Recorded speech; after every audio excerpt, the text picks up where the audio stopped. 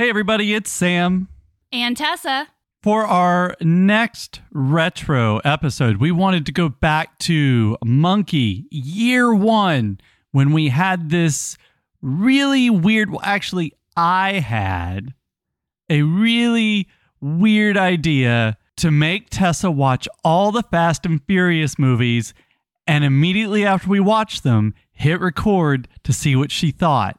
It became a yearly tradition, and so we're bringing you one episode from our inaugural Christmas limited series event. This episode focused on one of our favorite of the Fast and Furious films, Fast 5. We were joined for the very first time, I believe, by regular on the pod, Megan. Super fan of the Fast and the Furious. She was so delightful that we invited her back for 2 more episodes later on in that very same series. Sam, are you ready for the beginning of the end of Fast and Furious this summer? Do franchises like this ever really end? I don't know, but I will enjoy watching all the movies again before Megan joins us to talk about Fast X. Hey, Tessa, if we were 2 internationally renowned street racers, is there ever a time where you would just let me win a race? No, not at all. This is the 9 Days of Fast and Furious.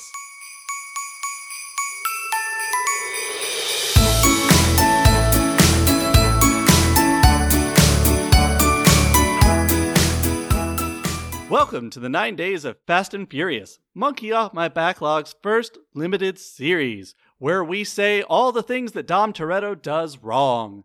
I'm your host, Sam Morris. With me is Tessa Suela and our special guest, friend of the pod, Megan Spell of the On the Download podcast. We're so excited to have you here. Thank you. I'm excited to be here and excited to defend every decision Dom Toretto's ever made. Oh, man. Like, Dom Toretto is like the millennial pony boy. He will always stay gold. All right, so before we get to what is possibly the best movie in the Fast and Furious franchise, Megan, I have been told that Christmas is coming up soon. Yes. I'm not sure I believe it, but just in case, what are you doing to get into the holiday spirit this year? Thank you so much for asking. I have my twinkle lights on behind me. I have an impressive stand of Legos that are decorated with twinkle lights. I also have a Lego wreath. I discovered Legos in quarantine, if no one has realized that. And it's one of the only things I do anymore, so that's exciting. Last week, I also had a photo shoot with my rabbit and ordered pictures to send to my friends, which is also something I've never done. Seems very olden days to send a mail of a picture of me and a pet being sad in my apartment. But, Christmas. We're in the spirit. I had a whole thing about Legos to say, but then you said you took a picture with your rabbit. Correct. And I don't. I'm going to push ahead, but my heart's not in it. Okay. So I work with somebody who they have an entire Lego room.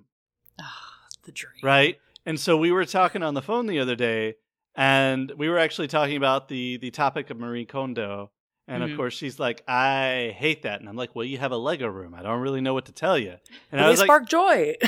See, that's what I'm saying. What I told her was, I aspire to have a Lego room.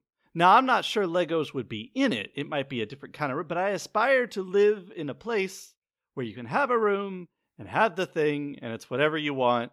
But also, Legos are super fun. Right. No, 100%. We've also been asking all of the guests on this podcast because all of our guests have opinions about movies. Have you been watching any holiday movies yet? Holiday movies. I watched Happiest Season. Have you guys checked out Happiest Season yet? We have. That's How did fun. you feel about it? Mixed, but overall, I enjoyed it, and I'm happy it exists, and I had a great time. And that's all I really want these days. I just want to watch like a Christmas-themed rom-com, and that's all I want. We talked before we started recording. Dash and Lily, watch that in a day. I'd watch that again. The Jonas Brothers show up. I'm like, well, this is objectively not quality, but I'm thrilled. And so that's what's been going on over here. I can't handle anything too emotionally devastating, and I will just be, drinking apple cider and waiting for Christmas. So maybe because we're trying to keep things upbeat, perhaps you are letting go of some of maybe some of the Christmas movies that you typically watch. But something that I've been asking, top 3 Christmas movies of all time. Oh, I'm gonna be so basic. This is gonna be shameful. Wait. Before you start, okay, you have an answer. I'm Yes. already impressed with you. I'm I'm not trying to say. 1, 2, 3 right in my head, and 3's controversial, but I'm ready to discuss. See, I'm not saying that Martha and Colby, who were with us earlier this week, are wrong about their. Actually, that's what I'm saying. They're wrong. Go on.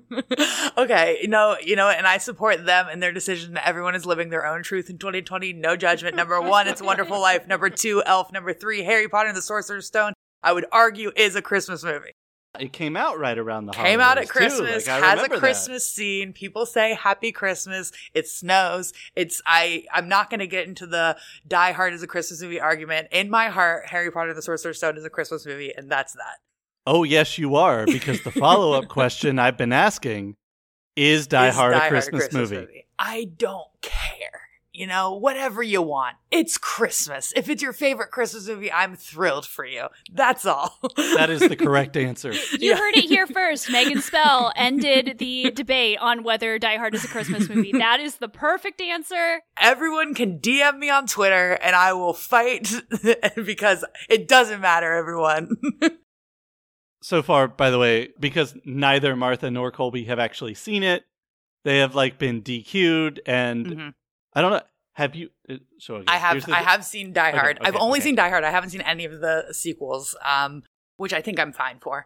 But I think a lot of people get really caught up in the weeds about Die Hard takes place at Christmas, but Christmas isn't relevant to the plot. But just live your truth. If it's purely an action movie to you, it's purely an action movie. But also things can be more than one thing. Everyone relax. Now, I won't get into it tonight because I already have once on this series. But it is integral to the movie. It just is. But like you said, it doesn't matter. That is the absolute correct answer. Right. Now, we'll see what Steve Guntley has to say in a couple of days. But you are the reigning champion of Christmas movies so far. Thank you. Reigning champion of Christmas. I'll take it. I do have one follow-up question since you've actually seen the movie and you have such a great answer for this. What do you think about Twitter's really wonderful idea of remaking Die Hard, but recasting Charlize Theron as the Bruce Willis character? To be fair, I'll watch Charlize Theron do anything. Yes. Literally anything. But... Yeah, Aisha Tyler would be the Bonnie Hunt character. Really good. Lesbian Die Hard, right? I love it. I think I have just figured out something in real time. If Aisha Tyler is the Bonnie Hunt character, we need H. John Benjamin to play Hans Gruber. That would be thrilling. Would anyone actually be scared of him? We could go full Evil Dead 2, and now it's a comedy also, huh? See, Hollywood, call us. There is okay, so we can, I don't know, this could be a controversial take, but we could have, playing the limo driver, friend of the podcast, John Stamos. Call us. It's a real idea. It'll work. Friend of the podcast. We have started asking him to call us at the end of every Monkey episode because I love a great that idea for him. So. I love that, honestly, and I not to undersell you guys, but I feel like John Stamos is a realistic get, Yeah. You heard it here first. John Stamos is a realistic get for Monkey Off My Backlog. Be sure to tune in to our regular episodes every Monday. All right, it is time for everyone's favorite podcast within a podcast, Sam's Holiday Cocktail. Sam, what holiday cocktail have you made today, and how can our listeners make it for themselves? So for the second day in a row, I did not make a holiday cocktail. We're going to have to rename this podcast. Well, it is also not brought to you by Lieber and Company, makers of fine syrups. So what I decided to do after yesterday, I kind of went on a bit of a rant about James Bond. It seemed appropriate. Also, today is the last day of the semester, and it's been a hard one, so I decided today was a day for no mere cocktail. I made the Vesper Martini, which is the original James Bond martini that appears in the novel Casino Royale. There are 4 ingredients in the Vesper Martini, and one of them's a garnish, so there's actually really only 3. You take 3 parts gin and 1 part vodka. That's right, this is not a gin martini, this is not a vodka martini, it is both. 3 parts and 1 part is super easy if you just say 3 ounces of gin and 1 ounce of vodka. That's a lot of alcohol. But we're not done yet, because you're going to take Lillet Blanc, take a half ounce of it, you pour it in, and here's where we get tricky. The Vesper Martini calls for a Lillet, but not a Lillet that's in production anymore. Lillet Blanc is a sweet fortified wine. Lillet originally came with quinine in it, just like the stuff that you make gin and tonic with. But eventually they took it out because, Americans hate bitter things and we try to sell things to America. So now Lillet Blanc is all you can get. So, unless you want to distill your own quinine syrup from bark, which people do, according to the internet, you can go to the fabulous people at Lieber & Company and buy tonic syrup. So, you take your 3 ounces of gin, you take your 1 ounce of vodka, you take your half ounce of Lillet Blanc, you put a little couple of splashes of the tonic syrup in, just a little bit, you stir it all together, because remember, friends, no citrus, no shake. You pour that into a glass, and if you've seen A Simple Favor, it is a tutorial for how to express a lemon peel into a drink. I'm convinced that's not how it looks in real life. There must have been some VFX involved in that. But if you don't have a lemon peel, which when you're the only one who drinks, you're either drinking a lot if you're buying garnish or you're throwing a lot away. So if you're like me, just put literally a drop of lemon juice in at the end. Now here's the thing before I let go. I was really upset. I've had a hard day. I shook this martini. I did not stir it. Here's why you don't do that. It took about 15 minutes for that martini to not be cloudy anymore, for it to be clear again, which means something bad happened with the alcohol. It got bruised a little bit. Don't do that. Don't be like James Bond. Make your drink right. I like the idea of bruised alcohol. James Bond bruises his alcohol. Just like he bruises the ladies' hearts. And Moneypenny's heart. Every time. This has been the podcast within a podcast, Sam's Holiday Cocktail. Let's talk about Fast 5. So, I am going to very, very briefly summarize Fast 5 for you all. Fast 5 starts out fairly quickly after the events of the 4th film, Fast and Furious. Mia and Brian, I always forget Brian's name for some reason. I always think of him as Paul Walker. They rescue Dominic Toretto from the prison bus. We call this a prison break, a prison bus break. I'm not sure. But they rescue him from the prison bus, and we catch up to them in Rio de Janeiro, Brazil, which is where the majority of this film takes place. I don't know, like a few weeks afterwards, they just drive down from the US. I'm not completely sure. Anyway. Doesn't matter. Brian and Mia hook back up with none other than Vince from the first movie. Wait, was Vince the giant jerk in the first movie? Yes. Okay. Yes, he was. He's always the been giant. a jerk. Yeah. But he's family. It's complicated. Families fight, guys. Like they fight, they do things anyway. So they hook up with Vince. Vince has apparently kind of settled down. He has a wife and a kid, but he is still very attached to the car scene, and so he gets Mia and Brian in on this train heist. And Brian accepts because he and Mia are very low on funds, and so they become involved in this train car heist where they're stealing cars off of a train. Dominic shows up at some point, so we do get Dom helping them in this heist. There are car pranks as per usual. Anyway, they steal some cars, but not before they realize that the drug cartel, I'm not completely sure who this dude is who's like running. It's very nebulous what this criminal organization actually does for all of its cash. Anyway, they realize that one of the cars that they have stolen has information that this kingpin wants back. So they basically have to figure out a way to stay alive and decide to steal this guy's money so they can have a happily ever after. Is that all the summary we need, or do I need to keep going? It's probably fine. All right. I'm sure resident expert over there on the Skype will tell you anything you left out.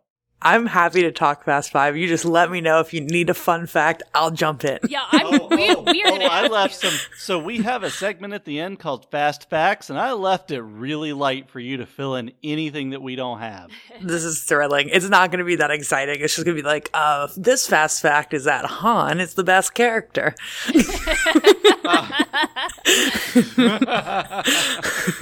Actually, I think that's a great place to start.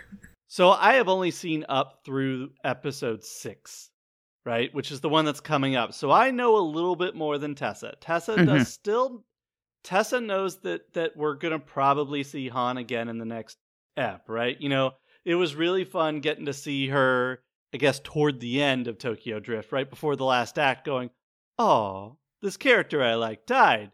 And then, wait, he's not dead? Great Scott! Oh, wait, this happened before. Oh, he's leaving. Well, that was fun. No, wait, he's back again. I love the time jump because Tokyo Drift is such a specific time frame. I know, right? What they wear, what they listen to, everything about Tokyo Drift is like so niche, more niche than any of the other ones. And then they're like, that's actually the future. Right. So, I cannot stress this enough. Tessa does not know what's coming. Yes. Right? In the next movie, which is so beautiful. It's literally the only thing I remember from the next movie. Han is the best character in the whole franchise, is he not? I wanted to ask you that specifically. Undoubtedly, to me, Han is my favorite character by far. I mean, because he's the only thing that like I take from Tokyo Drift. That one can kind of be left. But like the second Han shows up, you're like, okay, wait, what is this? This energy, I love it. He is just always snacking and he's funny, but he's cool and he's like quiet, but he's like always there. And like my favorite thing of the Fast series, and is so exemplified in this one, is they're like, okay, well, we need someone who's like a talker. We need someone who can talk their way into things. And it's just like, I got this one buddy, you know? And then they're acting like, and then, you know, The Rock is like, these are the like most dangerous criminals. I'm like, Roman? Like, are we certain? So in this one, I feel like, and then like Han's thing up until now is like, he's like one of the really good drivers. Obviously he drifts. And then in this one, like right off the bat, he's behind the wheel. And then, her character's name is Giselle. Gal Gadot is behind the wheel. And she's like faster than him and she's not caught on the cameras. And he's like, I think I'm in love. And I'm like, Han immediately knew that she was better than him. And I love Han. Game recognizes game. Eat chips, be funny. That is how you get the girl, right? Eat chips, be funny, let her be better than you. Boom. I'm in. How I live my life. I also just love, we talked about this a little bit while we were watching it, but he, out of all of the characters, doesn't care about money. Like, he says that in Tokyo Drift, where he's like, I've got plenty of money. But he just wants to be part of it, which is just he wants such, like, to live a life. He wants to live a life. And that's the other thing. He doesn't really get stressed. You know, like, I feel like some of them are like, how are we going to get in there? And Han's just like, listen, baby, we got it. And I just love him. But yeah, as you mentioned, there's a lot of familiar faces here. There's Rome, played by Tyrese Gibson. There's Tage, played by Ludacris. Gal Gadot's character is back. The Los Bandoleros brothers are back, and they're great, by the way. I think every single scene that they're in, which there's only like 2 or 3 really, where they're sort of the main focus, but there's so much character work being done. Like, and they're very good physical comedians. When they come in and do when they're going in to be the janitors in the bathroom, and like, I mean, also they're not speaking English, and I don't think they're like, we all know. Like, I'm like, I understand exactly what's happening here. It's Chaplin. Yeah. I love that scene because they're all like, did you read that while you were in prison? Like, it's just like all this information, and they just, without any exposition or having to know anything else about these characters, you know exactly who they are. And I love that about them.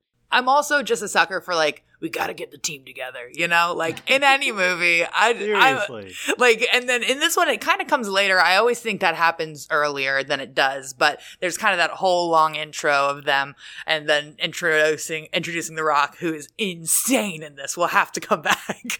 No, we're not coming back. We're going there right now. Okay, we'll go there now. So we have lots of familiar faces in this movie. In fact, we have literally every familiar face except for one, except not really, because we see her at the end. Yes. But, so good. we have The Rock as Hobbs. And so, I mean, it's clear Hobbs is the new Brian, right? And so, the question, you know, because he's doing insane. The same thing, right? He's doing the law enforcement thing. Like, you know they're going to become friends. You know they're going to become friends eventually, right? Of course. You just know. Of course. And it's funny because, like, I think it's the second scene that he's in. It starts with the much smaller guy, and you're like, which one? They're all much smaller. But anyway, the much smaller guy wearing the Under Armour shirt that's kind of baggy. Yep. And then it cuts to, and I'm like, you know, they're wearing the same shirt. I said, the same shirt. Same Under Armour shirt right there. Right. And so you know, you just know. You don't have to have seen any of the next few films to know.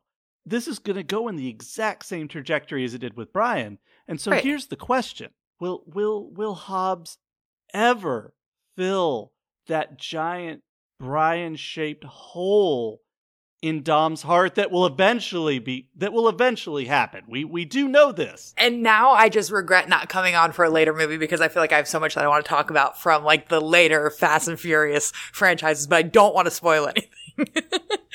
No. Do you want to come back on for Hobbs and Shaw? For Hobbs and Shaw? I saw it in theaters. I'm available, but no pressure. No, like how many? No. We've had somebody on every odd, but we don't have anybody for Hobbs and Shaw. Yeah, Which we're day is doing that? on Tuesday. Yeah, I think we're doing that one. I'm free. We're done. Here are the things that I know about these movies, but that I knew before I started watching them. I knew that Michelle Rodriguez's character would die at some point, but wasn't really dead, because that was a big part of their advertising for Fast 6, I guess. Yeah. And I knew that, I obviously knew everybody who was in it, like The Rock and Jason Statham and stuff. And I obviously knew that Paul Walker dies. Right. You know, and so that character also, I assume, dies or leaves or something. So that's all I really know. Like, yeah, but see, this is the impact of Fast and Furious. Like, you've never seen a Fast and Furious movie. You actually kind of know a lot. Like, right. I mean, I think a lot about the trailer for Fast 4, which we can't talk about because you have seen. And in the trailer for Fast 4, it's just like, basically they're, you know, it's the scene where they're trying to break into the truck. And they're all in the cars and they're surrounding the truck. And then at the very end, you don't see their faces. And then at the end, you see like Vin Diesel, Paul Walker, you see all their faces. And then it cuts to and it says, new model original parts. I just said it. It gives me chills. New model original parts. Genius. Tessa talks about how that kind of that beginning opening scene, is one that she recognized. Yeah. And before we go today, we're going to rank the first 5 films. So we're going to circle back to something else you just said. But tell me how you really feel, at least in this first film. When you finish Fast 5 for the first time, there's a lot of F's in that sentence. How did you feel about Hobbs? What did you think? Well, I this is going to be a really hot take. Okay, everyone relax. I don't love The Rock as an actor. Is that really a hot take? I don't know, but I know a lot of people really like The Rock, and it's nothing personal.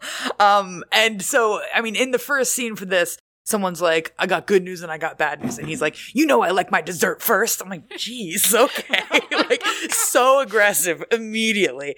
I think, I mean, so much of my opinions on Hobbs hinges on later opinions on Statham and what they end up doing with Hobbs. So it's really hard for me to separate post 5 Hobbs, because I think, like, when you watch Fast and Furious, I do like see how you're saying he's the new Brian, but when you watch Fast and Furious, I'm like, oh, it's Point Break. Like, it's all something else, you know? So when I was watching this, I like didn't associate The Rock directly with Paul Walker because they're aesthetically very different, and Paul Walker's just kind of like a cardboard man that you can put anything onto. And so, no offense, Paul Walker, he's excellent in this, and that is a skill that is not underrated, because at some point they bring in Scott Eastwood and he does not work for me. The one thing you should not, like you said, you can put anything on.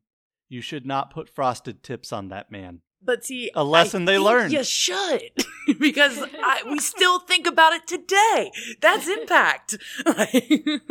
Can we talk, though, about Dwayne "The Rock" Johnson's facial hair in this film? Insane. I had no idea he could even grow facial hair like that until I watched it this morning. Yeah, and I'm trying to think if this was like when was I first aware of The Rock as an actor? I'm having a hard time placing this in his timeline. I've never seen like The Tooth Fairy or anything. I do famously love Vin Diesel's The Pacifier, which is not a good movie, but I enjoy it thoroughly. It's a very enjoyable movie. Yes. I love Vin Diesel. Okay? I love Vin Diesel too. Vin Diesel and I love him.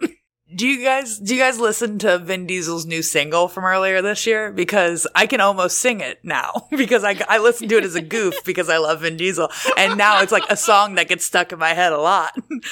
I actually haven't, but maybe I should do that at the end of this rewatch. Like, it's a banger. Cap this rewatch with a Vin Diesel listen along. I will say, I feel like the casting directions that Justin Lin, who also directed this movie, he's directed since Tokyo Drift at this point. I feel like his casting direction for Hobbs was, let's find someone that makes Vin Diesel look small. Like, because that's kind of what the vibe that I got. And now it's just like, I mean, it's so aggressive, honestly, but they're just like, any like huge, big, muscular guy that's like in movies now, they're like, got him. Basically everyone, they want it to be like, okay, well, Vin is like the coolest guy in the crew. So like, we got to bring someone who like actually seems like they might be cooler than Vin. But at the end of the day, we have to find out that they're not. Like you have to think the whole time that, maybe The Rock is like cooler than Vin. And then at the end, you got to be like, nah, though, La Familia. He started getting into acting when he was still pretty much actively wrestling. Right. One of his first credits, Tessa, is an episode of Star Trek Voyager. I did not know that. So have to do more research on that. Right. So the year after that, his first major credit is 2001, where he played the Scorpion King in The Mummy Returns. And then, of course, he gets the spin-off. The Tooth Fairy comes not too farther down the line in 2010. So it is a little bit farther down the line. So he does a couple of things here or there, but he doesn't really become much of an acting presence consistently until, the last decade. So I don't think you're too far off there. Yeah, I think of this as kind of like the beginning of this renaissance for him.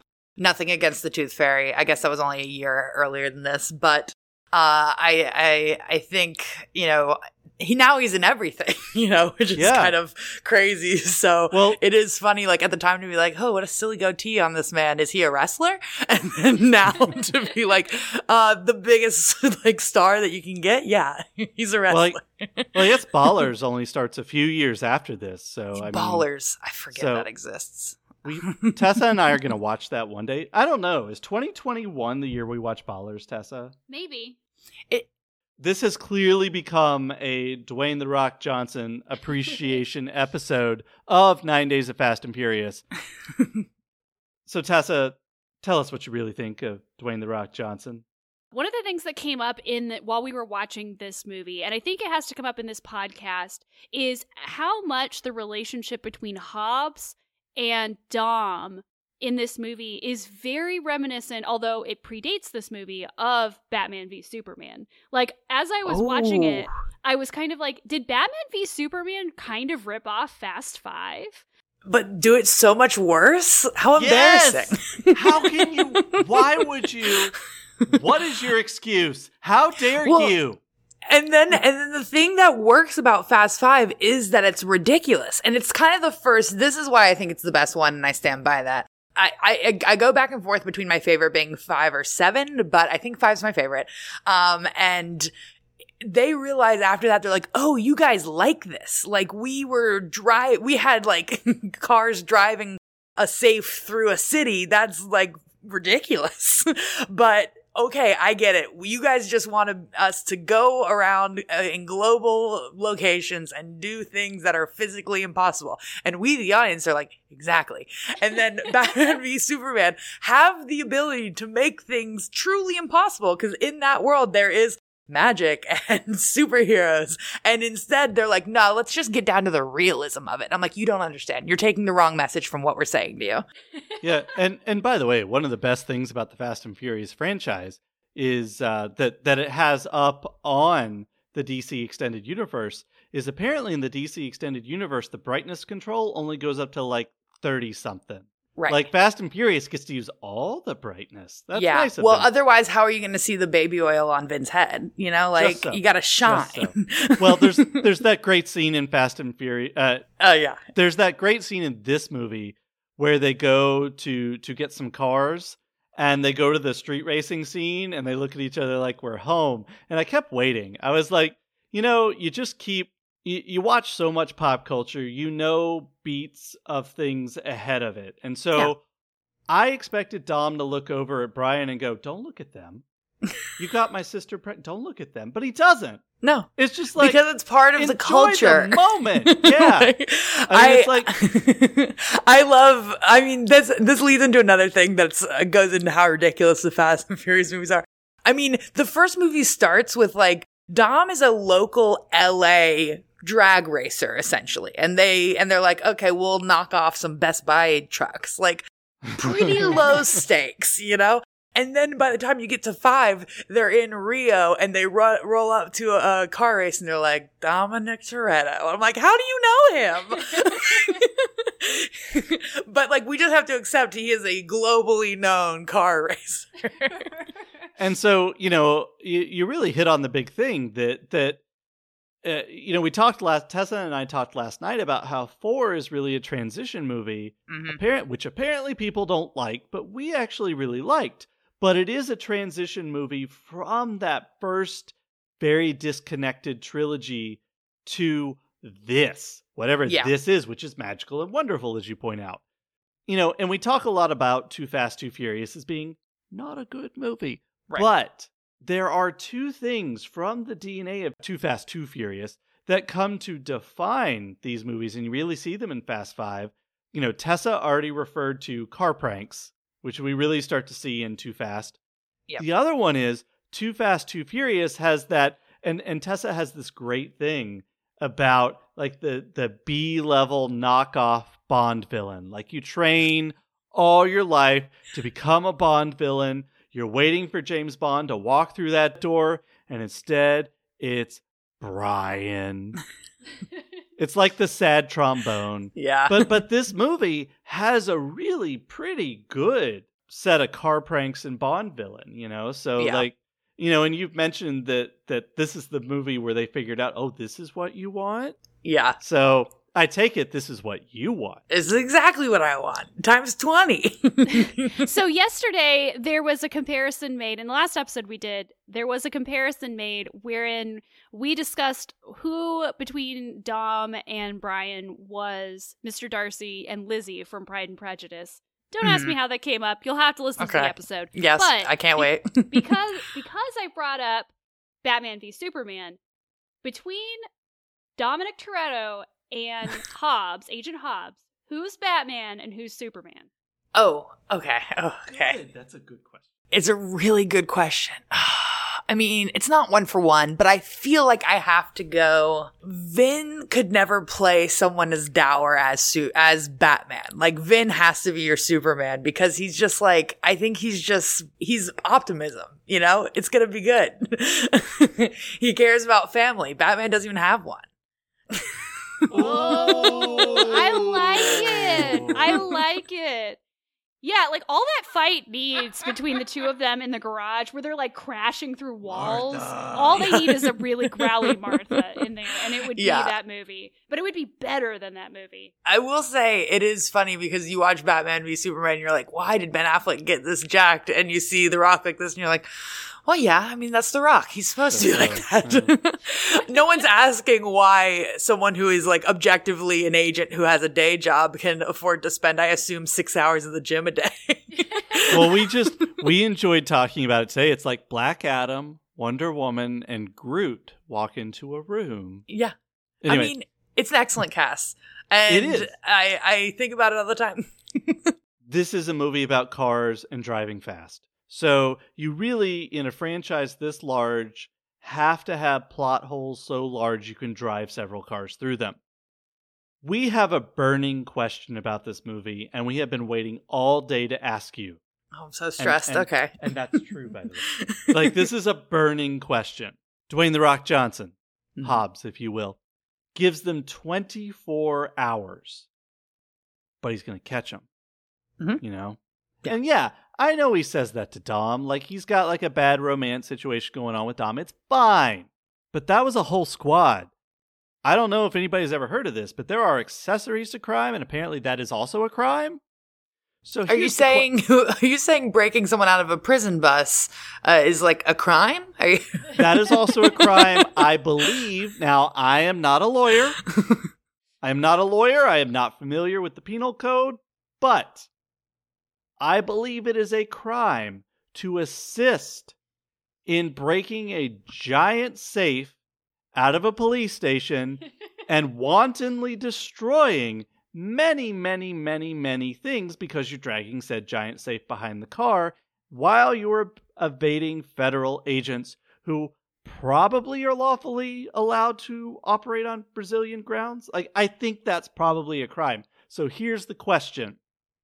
Why are Tej and Roman in Miami at the end of the movie? Oh, okay. Maybe. Oh, and because they're totally made halfway through the movie because they have the whole scene where they're in the warehouse and they're like, oh, we've been made. And I'm like, you guys aren't like a criminal group until now. Like, one movie ago, Brian was still in the FBI. What is happening? So that's something to think about. Honestly, not the most confusing thing about this movie. So I'm not going to die on this hill. Wait. Hold on. Wait. You said it's not the most confusing thing in the movie. Mm-hmm. I hear that, and I hear that you think there is a most confusing thing about the movie, and you know what it is. Oh, okay. For me, almost all of it. But the most confusing thing, I mean, that's definitely not it to me. I mean, I just accept everything whole cloth. Like, you watch the movie and you're like, yeah. Okay, and then they're back in Miami because in 2 they were in Miami, you know, so that's like where they chill.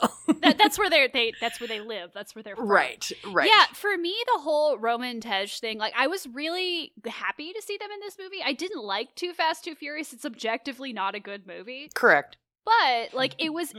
What I love about it exemplified what I love about this franchise so far, and I've only seen 5 movies, but I love it so far. Is that they're like, yeah. Too Fast, Too Furious was a dumb movie, but it's our dumb movie. Right. Like, that seemed to be like the attitude behind having these 2 characters here. Right. And I feel like in another world, in another franchise, they would be like, scrap 2. Like, they didn't like it. Like, you know, Ludacris is out. This isn't Star Wars. We don't retcon what we don't like. Exactly. But then that's the other thing about these movies. Like, it's a soap opera. Like, at the end when they slap down the picture of Letty and you're like, gasp. So, like, I mean, masterpiece. Yeah. All right. So I have a 2-part question for you. Okay. The first one is just a yes or no that you can expand on now at a future date. But the second one's a little more involved. So the first one, is this the best Fast and Furious movie? Yes. Okay. You can tell us why later. Yes. All right. Second question. So we've seen Tessa and I together over this week. We are recording on a Friday, guys. It's been like a real week. We've seen these 5 movies. It's great. These 5 movies, rank them worst to first. Worst to first. Would you like numbers or titles? The titles obviously have no integrity throughout the series. That's well, we'll take whatever you got. Justin Lin is a lot of things. An imaginative title writer is not one of them. Okay, Too Fast, Too Furious is the bottom for me. Followed by Tokyo Drift, which I do like, but I just think I personally can't get over. Lucas Black to me is just nothing. Like, just couldn't care less. So that's fourth. Third is The Fast and the Furious, the OG. I mean, I think I don't like it as much as Point Break, but honestly, I friggin' love Point Break. So that's kind of tough. And then 2 is Fast and Furious, aka 4, and then 1 is Fast 5. Okay.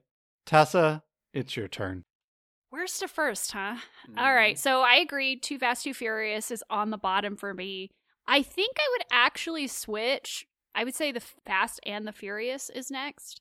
And then Tokyo Drift, mainly because I really, really love the setting of Tokyo Drift. Because, Lucas Black is nothing. And that's the beginning of them being like, we're an international franchise. Let's give you international stars. Let's give you nightlife in Tokyo. And we're going to show you how racing is different here than in LA and Miami. And I'm like, yeah. Yeah. And it also gave us Han. And there's like a lot there's a lot of really great 2000s culture in that movie. So I really enjoyed it. And then I would say 4 and then 5. So that's really the only 2 that I would switch, I think, in my ranking. Yeah. And I will say this is Sophie's choice for me. I love them all. Yeah. I'm going to do a thing. I've been thinking about it. I've lost sleep over it. But since you guys did what you did, I'm going to say it.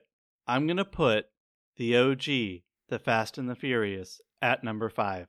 Okay. Here's the thing. I don't think Too Fast, Too Furious is the worst of them. Because I started thinking this last night after our discussion about how the DNA of the later movies comes from Too Fast, Too Furious, not from the original. I agree, but no Vin. My top 3 are the Vins. See, that's completely fair. Mm-hmm. But I just, the more and more I thought about it, I'm like, if you get more from Too Fast than you do from the original, is Too Fast really the worst? And the thing about rankings are they're all fake and it doesn't really matter. Of course. The bottom line is what I would say more than anything else is Too Fast is not as bad of a movie. And I don't think any of us think it is. But I don't think it's as bad of a movie as anyone says it is if they say it's a bad movie. If they say it's a good movie, the parts are a bit greater than the whole, which is how 5 ends up being so good. Because they're finally like, okay, we got it. We're cherry picking. We're putting it together. We're baking a little cake. It's going to be perfect. So we talked yesterday about how this movie, Fast 5, is the first one on Rotten Tomatoes to not be rotten. And I think if you took all those historical reviews away and started fresh, I think every movie in the series would be seen as not rotten. And so just to finish out, Fast and Furious number 5, Too Fast, number 4, Tokyo Drift, number 3, fittingly. Number 2 is Fast 4, and number 1 is Fast 5. So we all agree 5 then 4, because it's like now we're cooking with grease. Which I think is really interesting, because 4 is somehow not seen in a very great light. Like a lot of people seem to like the OG so overshadowed by 5. Like everything that I think is good in 4 is better in 5. At least the original is, its own thing, which is to say Point Break. Well, yeah, just watch Point Break instead. And by the way, I've been waiting. I've been good. I've been waiting. Here's the plug for everybody listening, but also for you. Next Sunday, which for those of you who are listening, time doesn't matter. But next Sunday, we're going to be doing our stupid long movie marathon, stupid 90s action movie edition, which kicks off bright and early with Point Break. You're going to be so hyped right off the bat. That's Coffee right. and Point Break. I freaking love Point Break. We're doing, I can't remember the order off the top of my head. We're doing Point Break. We're doing Die Hard with a Vengeance, which Never you seen. Don't need to have seen Die Hard 2 to watch. Just going to throw that out there. We're also going to watch the first Mission Impossible. Just for funsies, because that was the 90s. I love Mission Impossible. But here's the real star, right? We are going to watch the seminal, the classic, the zenith of action filmmaking that is the holy trinity of Nicolas Cage action films. The Rock, Con Air, and Face Off. I knew you were going to say Face Off. I knew Face Off was going to be the last one. hopefully The you'll only you'll movie hang out off of for that list that I have seen is Mission Impossible 1. I have not seen any of the rest of them. So Oh, man. If you guys do another, 6 days of Mission Impossible, just please bring me back. I'd be happy to talk about any of them. We were just talking before we started about, like, I don't know, do we have it in us to do another limited series soon? The answer is no. No, but you can do it in advance for the next one. Yeah, I mean, that's like a year. See, that's the thing. We just can't stay away from this kind of thing. We love our movie marathons. We love our stuff. So it's Let's great. be real. We'll get What back else to are we it. doing? All right. It's what brings us joy. Yeah. It is Yeah, true. Marie Kondo. That's Sparks. right. Okay, so we're going to do fast facts now. And Megan, any I'm gonna fast start facts racking. that we I'm have gonna start left out, racking my you're just brain. going to let them rip after that. All right, I got 3 for you. Number 1, we got to talk about Brahma beer. There are no Corona moments in this movie. There are no Corona moments. There are no, someone standing at a grill, and I do feel like it's missing. But we do get the Brahma beer. And here's the thing. As somebody who loves beer, somebody who moved to a place where the microbrew scene just sucks. I want good beer. I'm always wondering what's out there. And so I see the Brahma and I keep seeing them drink it. And I'm like, well, you guys drink Corona. So, I don't know that you guys are the denizens of taste or anything. Hey. I don't know. When you went to Rio, I'm not sure Flavor Town is missing any citizens here. But I do wonder if Brahma is a good beer or not. Okay, so that's 1. 2, we love to talk about casting. Original Hobbs. Your friend and mine. I think I know this. I know you do. I bet you do. Tommy Lee Jones. That's right. Harrison Ford's nemesis from The Fugitive, Tommy Lee Jones. Let's go back to the well and get somebody who holds irrational grudges against the person they're chasing. That is such a stupid idea for this franchise. Thank God they got The Rock. They totally nailed it. Because you don't need the Kingpin and a Tommy Lee Jones. That's insane. No. Yeah, no, I'm actually kind of shocked that you said that because The Rock is such a different energy. And, I think that's what this franchise kind of needs. Yeah. No, it's, of course. whatever we would classify the energy that The Rock brings, which I can certainly smell. I can. The energy that Tommy Lee Jones brings is certainly different. It's more that's how I would classify that. All right. So here's the last fast fact I have before I turn it over to you, Megan. Okay, I have one locked and loaded. I'm still thinking. Fast and Furious X-Men. They love each other. They can't quit each other. They got to release in the same year.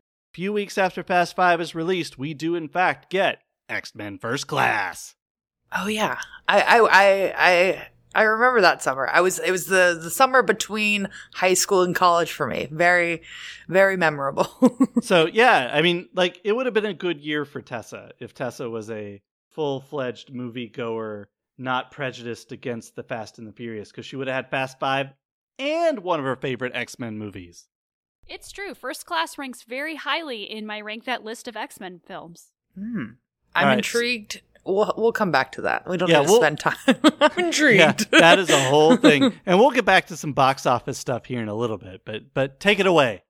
Okay, the one that I'm 95% sure is this movie, because now I'm rewatching it in my head, and I think it is. They never say Gal Gadot's character's name, correct? Yes, I saw that. Yeah. Okay. Isn't that crazy? That's crazy. And that feeds into another trope from the series that we will. I got something on that. We'll come back to it. But glad you mentioned it. it's so funny because now if they get, Wonder Woman, they're going to be like, okay. And then she has all this stuff to do, and they do give her a good amount to do.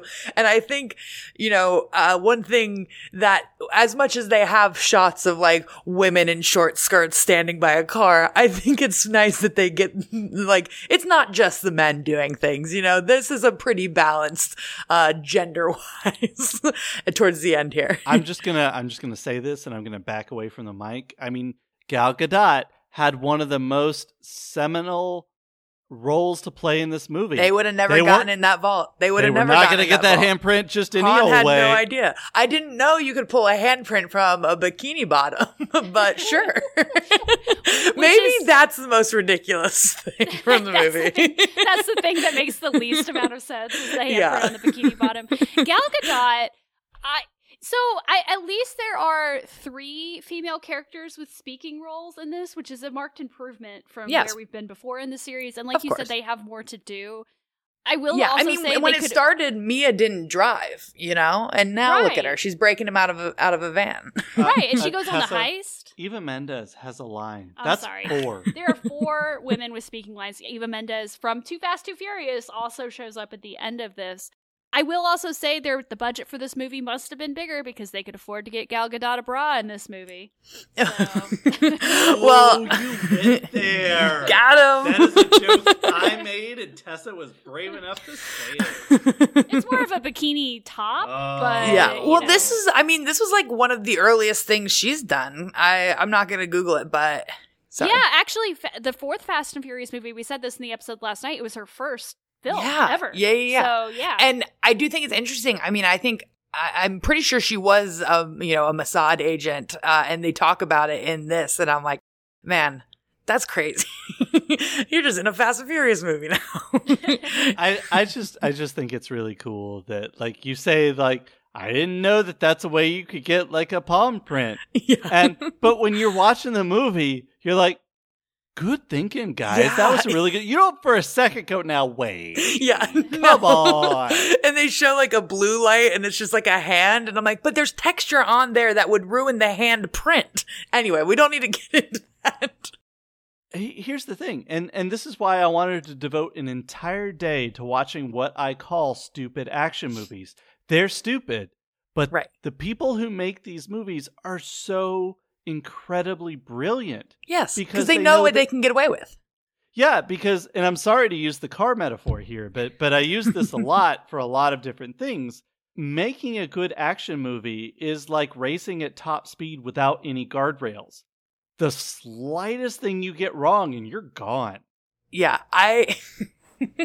That's why there are so many bad action movies out there, is because there's just so little room for error. And these movies somehow, like this one especially, manage to do everything right despite themselves. So we literally say, oh yeah, that makes sense. That totally tracks. That's fine. Well, and they really sell you on this world that they've created. Like, it is a different world. The laws of physics do not apply in this world, among other things. You don't even know. But yeah, like, even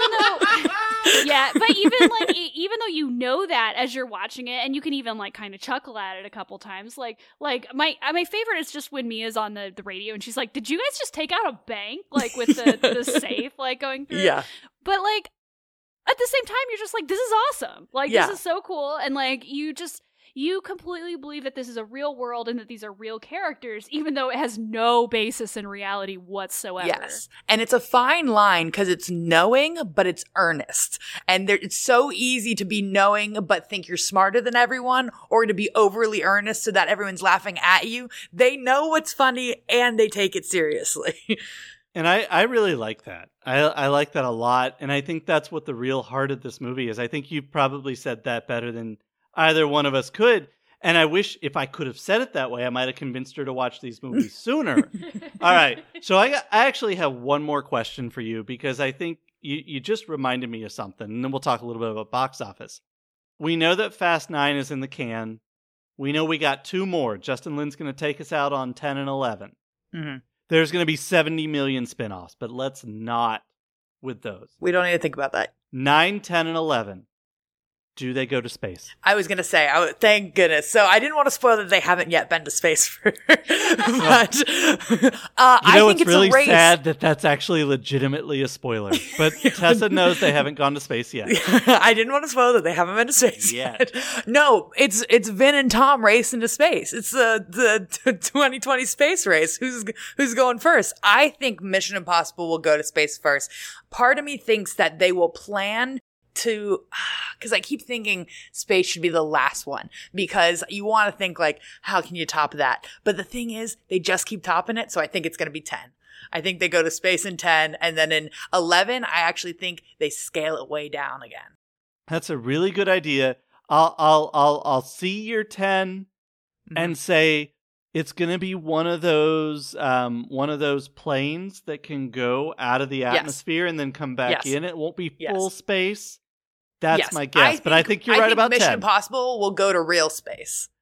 I think you're absolutely right.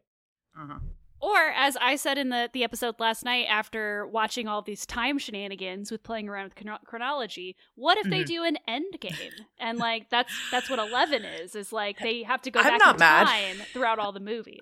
What if 11 is, like, It's a Wonderful Life and Dom is finding out what would happen if he had never been born and where everyone would be? I'd watch that. I love that idea. Actually, they should go the Disney Plus route and just do a what if series for Fast and Furious. Yeah. What if Brian was actually Gal Gadot the whole time? No. WandaVision. I'd watch that. This expanded. Guys, Universal Pictures, call us. We won't just rip off Disney IP. We will come up with good, original ideas. It's a Wonderful Life isn't even Disney IP. I don't know what to tell you. Okay. All right. So I really want to revisit the time travel thing after we have the benefit of the entire storyline. We have time. Because like I said, I don't know some of the things that happen, but I do know what's coming up, and I cannot wait to talk about that more. All right. We did fast facts. Let's do some furious stats. Budget, 125 mil. They gave this one a lot more money. I mean, The Rock doesn't come cheap. It's that Gal Gadot bra money. That swimsuit probably was a designer swimsuit. It's fine. Don't worry about it. Opening weekend, domestic, doesn't make its budget back or not. I'm sorry to report that it does not. It only makes $86.2 million. That's like Christopher Nolan had a fugue state, made a movie, released it during a pandemic. Money. But that's domestic. That is domestic. This is a global franchise. Yeah, that's right. And so let's talk about the total box office. $626 million. That's how you build a franchise. That's how you let them do whatever you want. Top 5 weekend. No surprise. Fast 5 makes the number 1 with a bullet. Let's talk about the film it replaces. A little film called Rio. All right. So that's 2 Rio movies. Yeah, that's right. Hey, that's really fun. That's a pretty cool fast fact. Everyone was really aware of the Redeemer that weekend. All right. So, number 3, Medea's Big Happy Family. Haven't seen. Now, 4. Okay, wait a minute. Hold on. I'm going to say this. 4 is Water for Elephants. That was the Batman, correct? That was Robert Pattinson, correct. Was it not? And Reese Witherspoon. Reese, that's right. I saw that opening weekend, I'll tell you that. I ride or die for Robert Pattinson since day one. So here's what I can tell you about that. So random fact, the original novel is written by Sarah Gruen, which if you know anything about my memory in the last year or so, that is good work for Sam. Sam gave that a 5-star rating. That was a 5-star book. I understand the movie was not good objectively. I don't know if you're an Our Paths person. Actually, you know what? I have seen the movie. That's how not good it was. 5 is a movie called, and I'm going to need your help here, both of y'all. I'm sorry to stereotype, but I'm old. Number 5 is a little movie called Prom. I believe that is a Disney property. Prom? I looked it up. It has Amy Teagarden, who is Coach's daughter on Friday Night Lights. But I got nothing for you. I've never heard of this in my entire life. Prom just came out on Netflix today.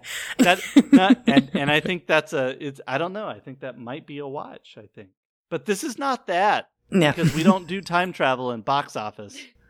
on this earth. And then before we close out, we have to do the two last. Well, actually, we already talked about Corona moments. There are 0 Corona moments in this movie, so we are still at a total of 4. So, methinks the Corona thing might be a little bit overblown, but let's just see where we go. Let's go to the thing that is certainly not overblown, family. We are now up to an explicit mention. Remember, explicit mentions of family. This movie is all about family, and I understand that, but explicit mentions of family. There are 3 in this movie. We now have a total of 8. I was going to say, are you going to break them down for us? Well, I put Pretty my phone good on the floor. All right. I remember some of them. well, why don't you tell us what the ones you remember, and I'll fill in the blanks for you. So Vince's family, you can't forget that. So Vince says to Vin, we're family. Just give me the chip. I think. I don't know if I remember the rest. So Mia says that she has already lost her family once. We're not splitting up. Mm-hmm, mm-hmm. There is the one with Vince. Mm-hmm. There's always room for family. Mm-hmm. And then third, there's one more at the very end of the movie, which is how you know it's the most meaningful thing, because it happens at the end. Mm-hmm. Can we talk about the fact that when Mia tells Brian and Dom that she's pregnant, that Dom's response is, "We made a baby," or we're having a baby. Like, listen, they're all the family. I don't understand. Familia. Like, Familia. We're having a baby is like the most adorable and annoying response from like a brother. We're having a baby. But he really thinks he's a part of it. And he is. He's not wrong. And he is. Fast 5 is actually Pacifier Begins. Ooh, interesting. I love the Pacifier. Continue. And actually, I've never seen it. Don't know anything. You should see it. It's terrible, but it's well, it is. Tessa has been working me for... Okay, Tessa and I, our first date, and there is some discrepancy about this, but I think I finally convinced her. Our first date was January 2nd. So, we are coming up on a full 5 years together. And almost all 5 of those years she has spent convincing me that the Riddick franchise is good. I've never seen, which is terrible because I stan. You should see it. I'm going to see it. I'm going to see it. So it is the hardest genre pivot that I've ever seen in my entire life. So sometime next year we'll do a monkey where you and I'll just do the Riddick franchise. Yeah. I have a lot of... Tessa will tell us everything that we say that's wrong. Yeah, they're not fast facts, but I have a lot of Vin facts. And one of my favorite Vin facts is he was hired for a movie and they wanted him to take his shirt off. And he says, "I only take my shirt off for Vin Diesel movies." And he was fired. And he walked. He was like, "I would rather not do this movie than take my shirt off in a side character role." And very admirable. I just think about that constantly. You have to have standards.